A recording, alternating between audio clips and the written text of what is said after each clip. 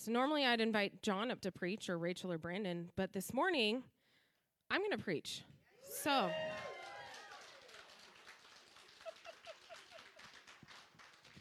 surprise! God has been putting this on my heart to do for a while, and so we're going to do it this morning. This is my morning. We are going to keep the kids in service with us because it's a 4th of July family service, so they're going to stay in here. They have a word search and a coloring sheet to do, and if they complete it, they get Bible bucks. So, kids, we think sometimes it's important for kids to see what happens in the adult service, am I right? Because when they get to adults, we don't want them to be surprised. So here's what happens, guys. I'm going to stand up here and give a message, all right? And you have a word search that contains all of the words of the Bible verse I'm using. And you have a coloring page that's also related to the Bible verse I'm using. So it's all related. Yes, it's the exact one. You got it. So let's get right to it. I'm doing a passage from Colossians. It's chapter 3, verse 12 through 14. I recently had a chance to do this message at a wedding. And so I thought, what better way to do a real quick message for you this morning than to just grab that right there. It's already done. Done. My message this morning will be about 10 minutes long, maybe 15. Yes, because we want to eat, right? Right. Amen. Also, this was going to be an outdoor service, and if it was hot, I didn't want you guys to sit there sweating, and I also did not want to sweat through my clothes. That's gross.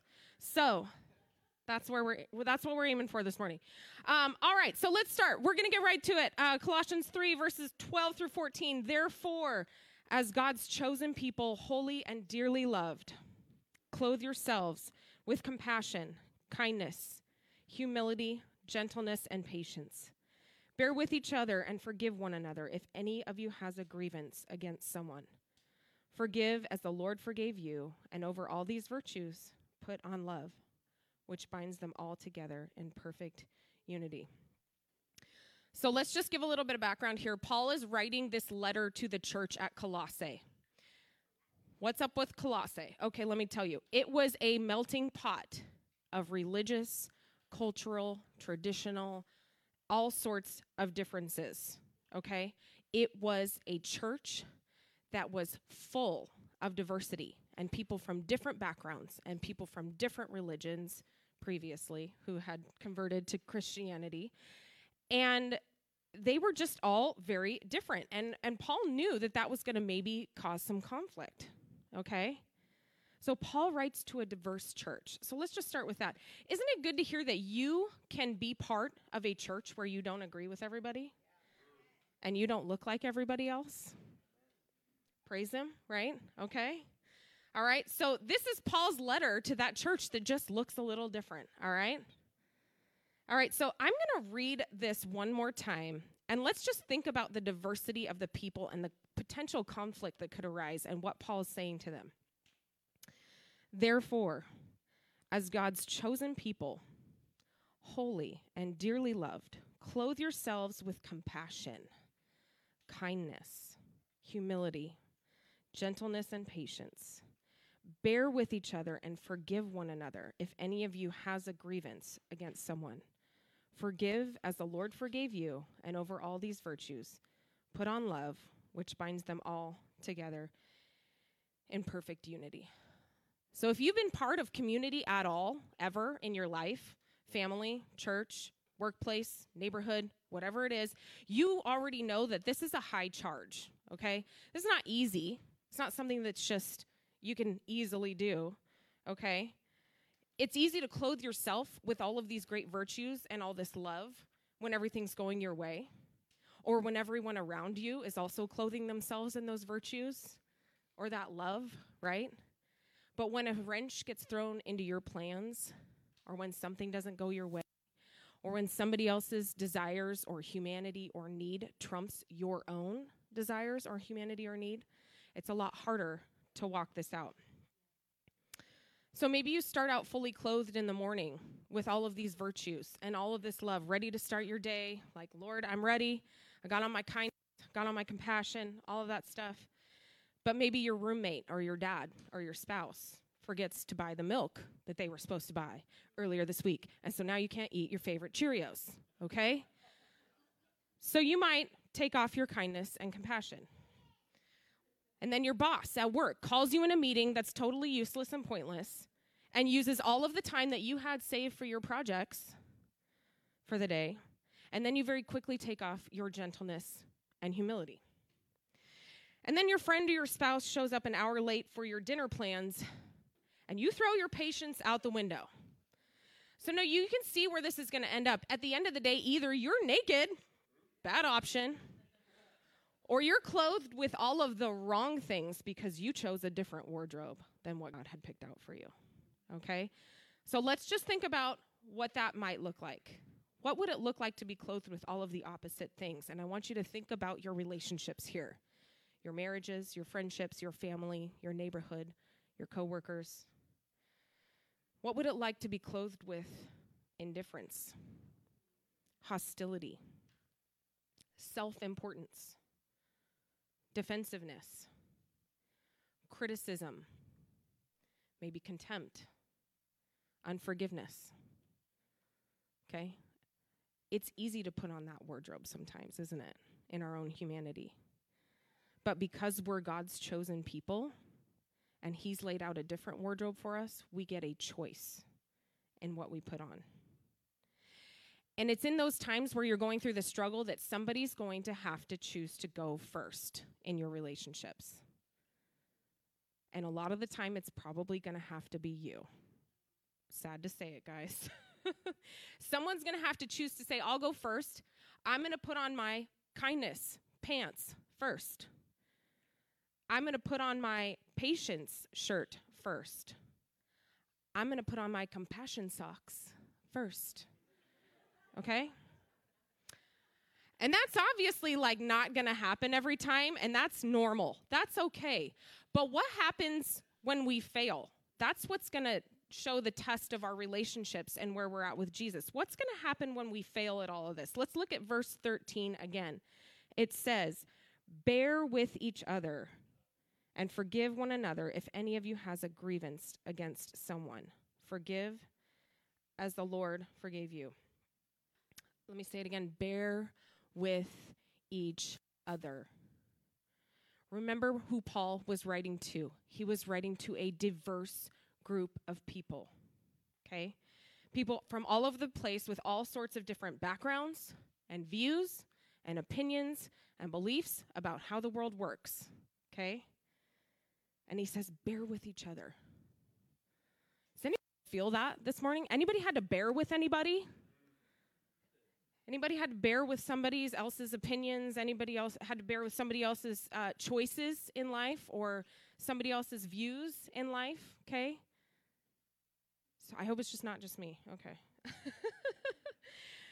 But the Message paraphrases it with this. Listen, be even-tempered, content with second place. Like, gross. Like, nobody wants to be second place. Nobody wants to be second place. That's not fun. It's not even, like, part of, like, our national makeup. Everybody in America is out for number one, you know? That's, okay, Vivi, it's fun sometimes. All right, well, okay, whatever. But it's not fun to be second place. Nobody would choose second place. If you can get that first place ribbon, that's what we're about, you know? That's what I'm about. Choosing second place is hard. It's not natural, okay? But Paul was preparing the church there for diversity. He was preparing them for conflict, to not always agree with everything. They wouldn't be united. He already knew they wouldn't be united under one idea of how the world works, or one political party, or one family structure, or even just one set of personal values. He knew that's not what they were going to unite under. He was preparing them to bear with each other and forgive each other so that they could unite under Christ. So let's talk about forgiveness. What does forgiveness look like? I know for me it can often look like a really great conversation with some vulnerability and some spoken forgiveness and, hey, we're good now. Yeah, we're totally fine on the front end.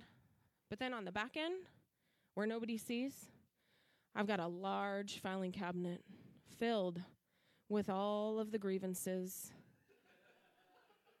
all of the hurts, all the ways you've done me wrong. They're in that filing cabinet.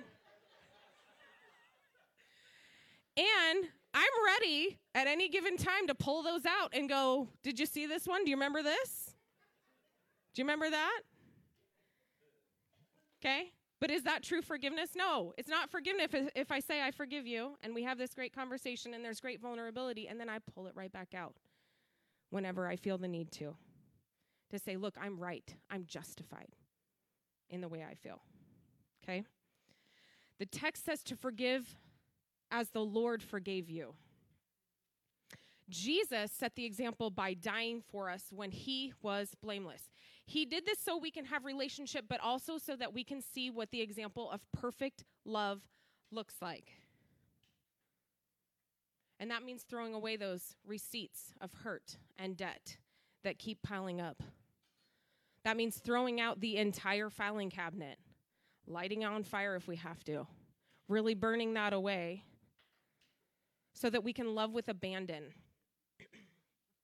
It means sacrificing our relationships as we fight for our relationships. It means sacrificing as we fight for our relationships instead of for ourselves. So let's continue. Verse 14 continues. And over all these virtues, put on love, which binds them all together in perfect unity. I heard a definition of love one time that I love the most. And the definition that I heard was choosing the highest good for the other person. So let's unpack that really quick. It's choosing, not just wanting, the highest good, not second best or third or fourth, for the other person. And here's the kicker. We choose it even if they don't choose it for us. And I feel like that's the hardest part. But that's love. Love is sacrifice. It's not this fluffy, fun thing that we all think of sometimes. It's hard work. It means second place. And sometimes it's a battle. And yet we get to choose to put on love and wash it over all of these other virtues every morning when we wake up. And then we get to continue to choose to put it on as we go through our day, as we meet with people, as we talk with our families, as we check in with our neighbors. So let's remember that we always have the choice. We have the power to go first. We get to choose what to clothe ourselves with, and in that, choose the highest good for everyone around us, for our spouse, for our family, for our neighbors, our friends, and our coworkers. And listen, this message is countercultural, okay? We all know that. Nobody wants to be second place. Nobody wants to go first in love.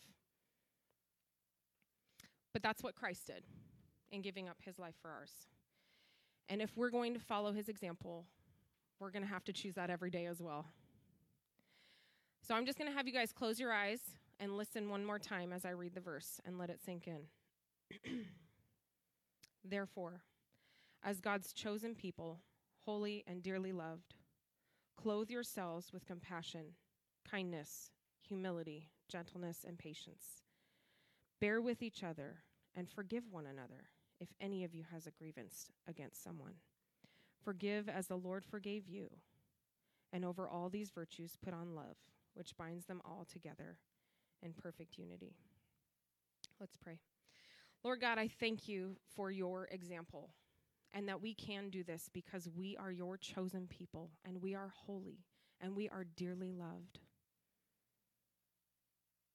Thank you, Lord, for the opportunity that we get to dress in the wardrobe that you picked out for us. Father, may we choose that over ourselves. Thank you, Lord, that we get to get together this morning, that we get to fellowship, and that we get to eat. And Lord, I pray that you would bless our time and our conversations for the rest of this morning. In Jesus' name, amen. And I'm going to leave you with this. If you'd like to stand, you can. We normally do that. Prayer of blessing. The Lord bless you and keep you. The Lord make his face to shine upon you and be gracious to you. The Lord turn his face toward you and give you his peace. All right. That's it. Let's eat, right?